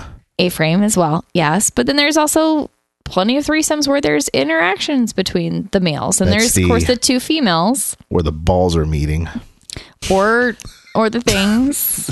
There could be insertions. That's true too. That's true too. They call it a Yeah. scissor. No, that's because scissor is Well, two like, women. Yeah. One of my partners, he is totally open to men. We have not had a threesome yet, but we've been kind of Are looking you for one working of those. working on that connection? Yes, we're working on that connection. Hey. right On now. the So Okay. trying to find the right I opportunity. want him to be happy too. You know, You know, you're giving, and that's what's I'm important. totally a You giver. want I think being very God bless you. comfortable is God bless probably you. what has helped you out. Absolutely. I mean, because here's the thing: Comfortability as and a honesty. bisexual woman, I've got to be comfortable with any of my partners being bisexual as well. Because isn't that kind of a double standard? It absolutely like, why would is be. why is he required to be okay with me, but I'm not not- yeah. required to be okay with him? You know, That's a good way to look at it. Huh. Yeah. I'm not saying that all my partners need to be bisexual. However, if they are bisexual, I'm going to, of course, be understanding of that and let them find opportunities to explore that. Just like I want them to let me find opportunities to explore So- mine. Do you guys have to agree on the person? Like- Absolutely. Okay. Yeah. Yeah. There's been a couple. He's kind of said like, well, what about this one? I'm like, Are you more selective because just with girls, I'm more selective. I Yeah. feel like a kind of threesome- type. Really? But he's been a little selective on guys too. I've thrown a couple out towards him. He's like, meh, nah, it's okay. Do you feel as if a threesome needs to be? Is it more awkward if it's planned or if it's just kind of got to happen? No, actually, I think that it can be less awkward when it's planned. Yeah. In fact, my first one, so I have a couple that I go play with occasionally, and they were my first threesome. It was definitely a planned thing. Like we talked first. We set parameters. We had rules. Like every time we meet up, she's in charge. There's, she lets us know what she's okay with he and I doing and what she's not, and that's totally cool because like, but she and I have also over time. It's been over a year since we've been playing together. She and I have built up a really good level of like a friendship and trust. And she's even said before, like, I really appreciate how much you respect my relationship. Because like when he and I text one-on-one, it's just totally innocuous stuff. It's like, here's a funny joke or something, awesome I saw online. There's never anything that she could look through like, all of my text messages. We don't want a Yeah. relationship outside of you're this. strictly here for the I'm playing strictly there and for the not trying playing. to compromise the relationship. Exactly. I would happily let her look through any text that I ever have sent him because there is nothing that is compromising. Anything that's sexual is either with both of them or with just her. Okay. So I play by the rules because I actually do really respect her. They actually have a really, really sweet relationship and I really admire them. They're really cute together. I'm like, oh, I want that one day. So You're working towards it. Remember I am, that. absolutely. And they're really sweet. They're like, you'll find it. You'll find it. They were the sweetest. They actually started off my 38th birthday with a threesome. So Oh, congratulations. Thank you. If we had I a was like- button, we'd Yeah, I was we- like, happy birthday to me. Is that the voice that you That's totally what I said. It like midnight hit and I was like, hey, it's 12:05. Happy birthday to me. let's fucking do this. Right? Let's go. So I don't really even know what we've accomplished and not accomplished here. Because Great conversation. I think that I've given a lot of really great free advice. Yeah, absolutely. Yeah. And I think anybody listening to this just needs to mark down things and go back and replay them and then play them. 5 love languages. There was some good stuff with that. That's at the 36-minute mark, actually. I wrote that one down. Cool. I had someone ask a specific question about... Okay, let's get one more in there. Yeah, they said they have no problems in the bedroom, just a long-distance relationship. Okay. And I don't, as far as like sex goes, I feel like that can be it can be a very good thing because when you see each other, it's like it's on and popping. Hell yeah. But then the closer the relationship finally becomes, is the sex life eventually? I mean, there is something really to be said about absence can make the heart grow fonder, but you definitely got to do some work when you're apart to make those long distance relationships work. I think that technology is fantastic in these instances. Yeah. It's not just about sending nudes. It's about that you can have like Shut you the hell up. Chat and you can masturbate together. Okay. And watch And we're each back. other. Yeah, you can play with toys together, things like that, or just watch the other person play with a toy or stuff like that. In full disclosure, you can send that was me. texts during the day. There's just all sorts of things you can do to kind of like ramp up during the day to like escalate the sexuality or the sensuality of things. It's just embarrassing if you've got all this hype and then you finally get back together and it's like, have you ever seen You? Jerk off right before that. Have you seen You? I have seen You. It's like when he first has sex with... and he comes really quickly. He nuts in like 2 seconds. 40-year-old virgin, same thing. Oh, Like that's Steve. the whole Oh, thing. Steve. Oh, Steve. But it just happens. It happens. It happens to the best of us. So jerk off before you see them. Or just have sex again in like 5 or 10 minutes. Exactly. I don't understand. Let me You got somewhere you got to go? Let me rebuild, Power up. It's called a refractory period. Let me plug it. Interesting. You just need some guys' refractory period is shorter than others. So every guy kind of knows their own refractory. Miles is gonna write that down. No, that's going to be a good note there. Refactoring period. Hey, babe, I'm just going through my refactoring period. I need 5 to 10 minutes. We'll be right back at it. Think of a refactory. Your little guys down there are just like retooling and trying to get things like your little assembly line back up and running. It's like the train's going, but I'm like out of coal. So I'm just down there digging more coal and throwing some more coal in there to get this thing going. Hi ho, bitches. So what? So we've discussed a lot about sex, a lot about relationships, a lot about dating. So we're not going to admit that we're not going to acknowledge her saying hi ho, bitches. Absolutely. Yeah, I 100% heard that. It's a whole lot of it's the seamen down there. They're down there trying to get your stuff together, trying to get that boat move. Yeah, get that steamship going. Or it's like the men who are like, when you're in a ship and there's like 50 guys in the base and they're trying to get it's like you give them a little break. Mm-hmm. They're on a bathroom break. They're getting some water, some refreshments to get back to it. Shit. But so hi ho, bitches. So we're in this thing. I do stand up comedy sometimes, by the way. You should. We'll be there. Should. We will be there. Let us know the comedy. Well, I'm doing a storytelling hour tomorrow at Shelf Life at the Brick. Actually, so you guys should come. Unfortunately, by the time well, I'm sorry, you guys should be there. Whoever hears this, they should be there, and you should be hearing this after you witness. Because this show will probably air after I do that. It will absolutely will. So, what are some of your before we close out of here? Sure. What's your primary focus when you meet a couple and when they come to you and Viceland's no longer playing? What's your primary?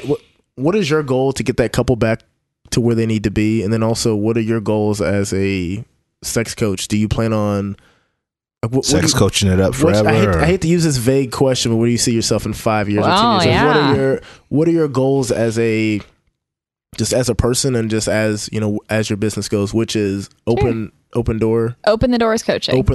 Yeah, sure. So your first question about what my goals are with helping clients that are couples.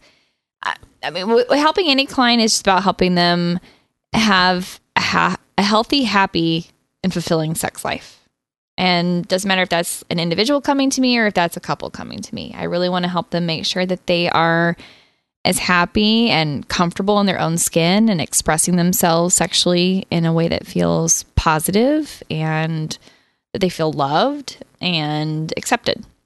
So is your first meeting a little bit of trying to work out that awkwardness? Like, look here, you can talk to me about anything. You like anal? Yeah, sometimes it is. You like this? Let's talk about this. Yeah, because there's definitely times that clients are like, I don't really know what I can say to you or how comfortable you are with things. I'm like, you can basically talk to me about anything except medical fetish and I'll be fine. And like, what's medical fetish? I'm like, that's cool. You don't know about it. We're good because I don't want to talk about it. Okay. I was with some high ho bitches and they're good to go. But as far as my goals, so I say that I really want to build an empire. There's a lot of people out there that people have heard of, like Dr. Ruth and Esther Perel and Dan Savage. And I mean, I want to be on that level. Like, those are the pioneers. Those are kind of like the fearless leaders that are out there. And I want to like write a book. I want to have a TED Talk. I want to maybe like write a screenplay. It's not that I want to be famous. It's that helping people one-on-one or on a couple levels, great. But I don't want to just help a couple hundred or a couple thousand people. I want to help like millions of people. You want to help the world. I do want to help the world. I want to start my podcast soon. Which, I what think is I've the got a name name? pick for Okay. She told us the name and it sounds super awesome. Let us hear it. Keep them coming with Open the Doors coaching. Oh. Open the door. I love double entendres. So my title on my business card is owner and head coach. It is. Good job. Yeah, see? Good job. I gotta be honest, until I point it out to straight people, they usually don't get it, but gays get it every fucking time. I give it out the gay chamber, they're like, head coach, I love it. So whenever we initially met, we met at a vendor event, and she goes, oh yeah. And I think you actually said, I'm a sex coach, and my wife was with me, and she goes, oh, we're fine. And I'm sitting there like, yo, we are, but just imagine how much. Most people say like, oh, I'm good. I'm like, you know what? That's cool. We're fine. We're fine. Is your husband fine or is your wife fine? And I'm sitting here like, there's so much that can be learned still. There's always learning to be had. There's the fixed mindset and there's the learner mindset. So I appeal to the people who are in the learner mindset, who are like, there's always something to learn. There's always growth to be had. There's always something new to figure out. You require both parties to be there if not necessarily. For the loner, sometimes you're working with like a couple, we say in absentia, because you're working with one person while the other partner's like, fuck you, I don't want to do this. They'll come in. I don't know why you gave me the finger. Sorry. Or a less mild of like, I don't really think we need this. No, or like, you need coaching and I'm fine. And that's the one that needs help more than likely. I remember being at a convention. I used to do like for like a side job, I did direct sales for like medical devices. Okay. And literally we would be at any convention there was that had nothing to do with medical, we would be there. A car show, boat show, medical show, whatever, we were there. Gotcha. And I just distinctly remember this guy walking up to us, and we were selling TENS units. And I don't know if you know what a TENS unit is. I bought one of those units at a convention in Las Vegas. And I love it. I was going to say. I love it. Keep one in the tuck. So we're in New Orleans, and people are walking by, and I'm like, hey, trying to get them to try it, or can we try it? Let's talk about it. And this guy walks by, and he's like, and I ask him about it. He's like, oh, those are TENS units, huh? And he's I forgot what he said he was, but he's something to do with sex. I don't know if he's a sex therapist, sex coach, or something. And he's like oh yeah, you put this right here, and then you and your partner hold hands, and it's like mind blowing. And he's like, and we're like, what? And this was like a few years ago. Oh my god, I got a new application for my TENS machine. There you go. And then I just remember him walking away and saying, interesting. Something about so apparently charge mine up when I get home. So apparently if you have it on your private, because basically it's electromagnetic, so if you're touching someone else, they're gonna feel part of it. So it's something along the lines of, if it's connected through you and to them, they can feel it at the same time. So yeah, there's a nice little plug right there. I have a phone call to make my way home. Yeah, go ahead. Have another glass of wine too. But yeah, that was just random. But I remember him walking away. Get ready. We were like shocked by it. And he was like, "Oh, that's understandable. You boys probably haven't even figured out your nipples yet." And then he walked away, and I was like, "I don't necessarily know what he meant by that." So, what'd you go home that night and do in the hotel room? I mean, we had like a double suite or whatever, so it wasn't like, Jim, get out of here. Me and Jesse weren't on that level. I need the room for 10 minutes. Hey, would you try this for me, bro? Just need you to speak and get tried.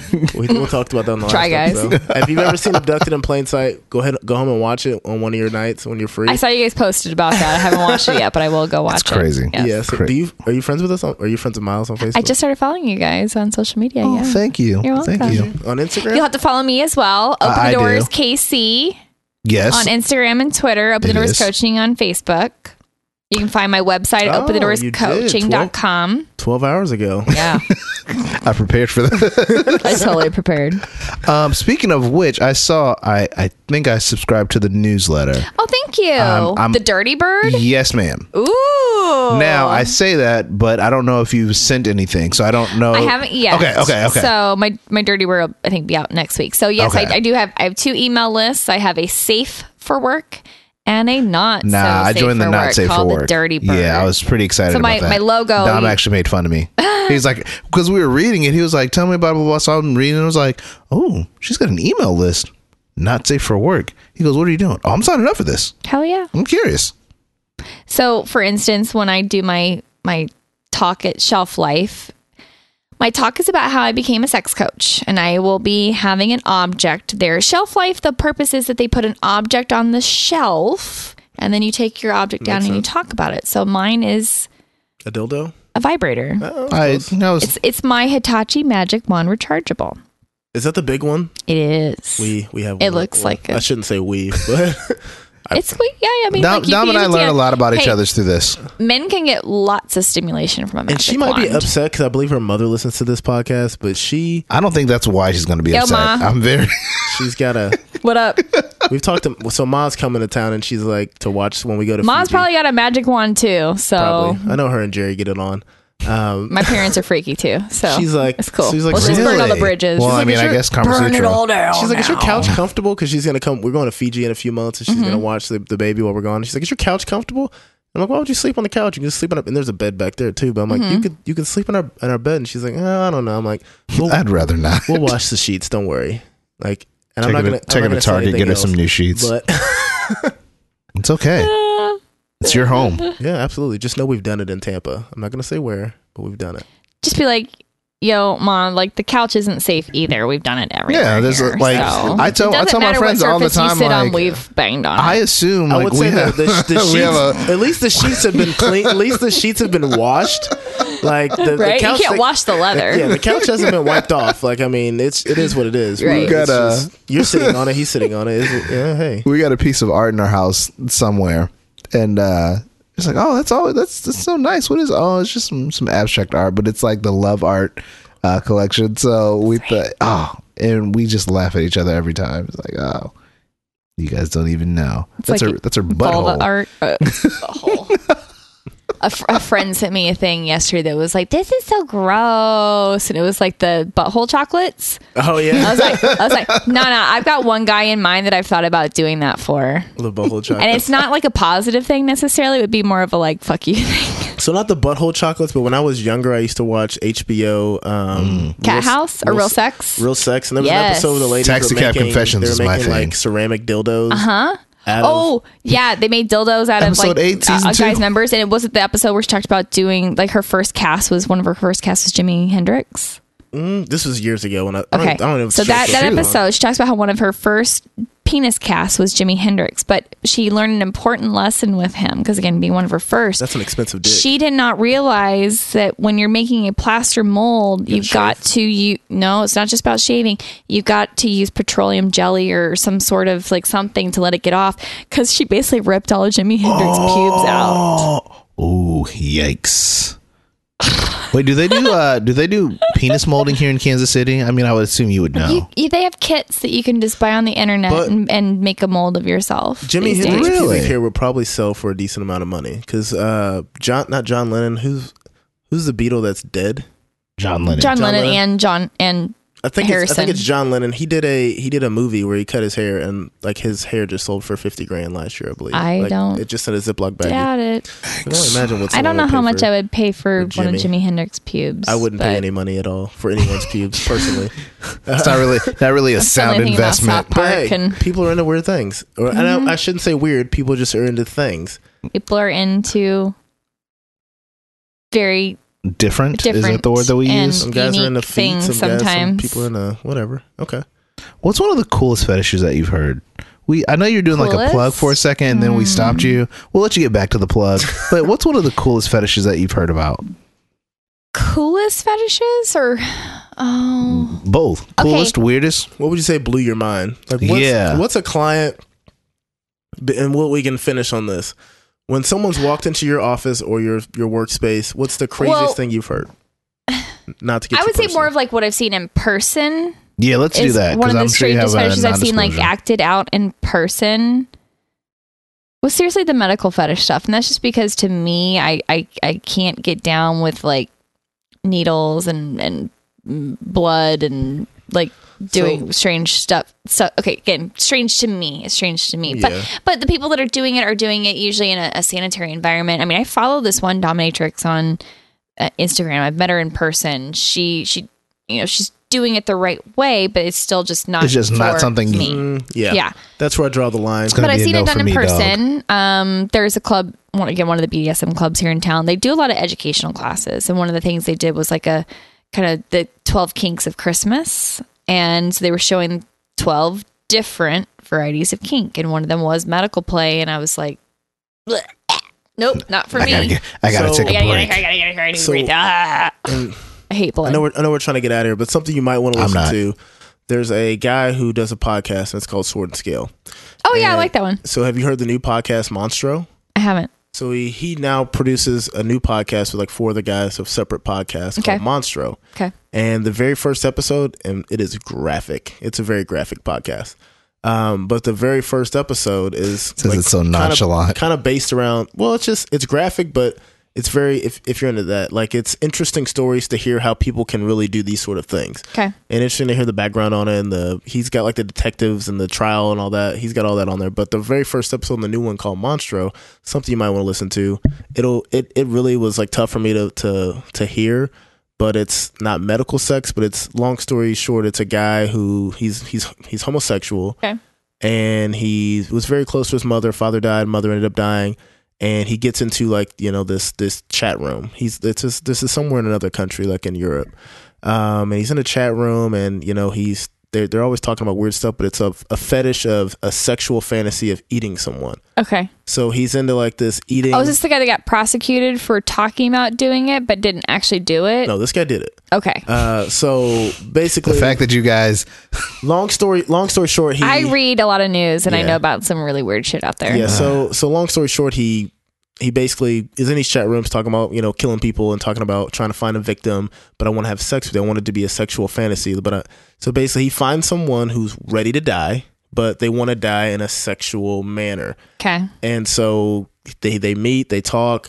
He comes over, and they have this infatuation with one another. They're groping each other when they pick each other up, and like it's super dark. But like he legitimately kills the guy, but in a sexual way. Like they fuck. It's super aggressive. It's like, and I don't want to spoil it if you actually listen. Weird, to it, but 'cause he does some very gory things in it. And he kills the guy at the end. But it's what the guy wants.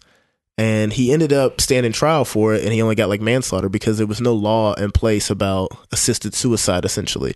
And then Yeah. it eventually was overturned, and now he's in prison for life for it because they fought it. But it might be something you want to check out, and not to promote that podcast, but it is a promotion, I guess. of the highest level. Yeah. But it's very interesting, but at the same time it's super odd how that's someone's sexual fantasy is like, There's this is what I some- want you to do to me. Some strange things out there. There's definitely some things that are obviously illegal that people fetishize or are into. And as far as me, and when I work with people, I say as long as everything is sane, safe, and consensual, we'll talk about it. Beyond that, I'm not the right fit for you. Yeah, let's get that out in the open. Yep. So there's definitely been some things people are like, so I'm like, yeah, no, we're not going to talk about that. And you just stuff. stop them from that point on. Yeah. I'm like, if that's what you're into talking about, like we're not going to be a good fit. Okay.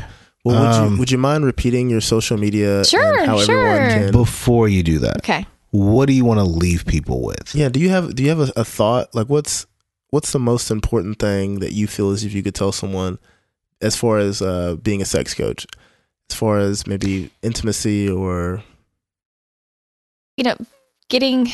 it's always easy for people to start off hot and heavy, and then we fall into those patterns of having less sex or less intimacy.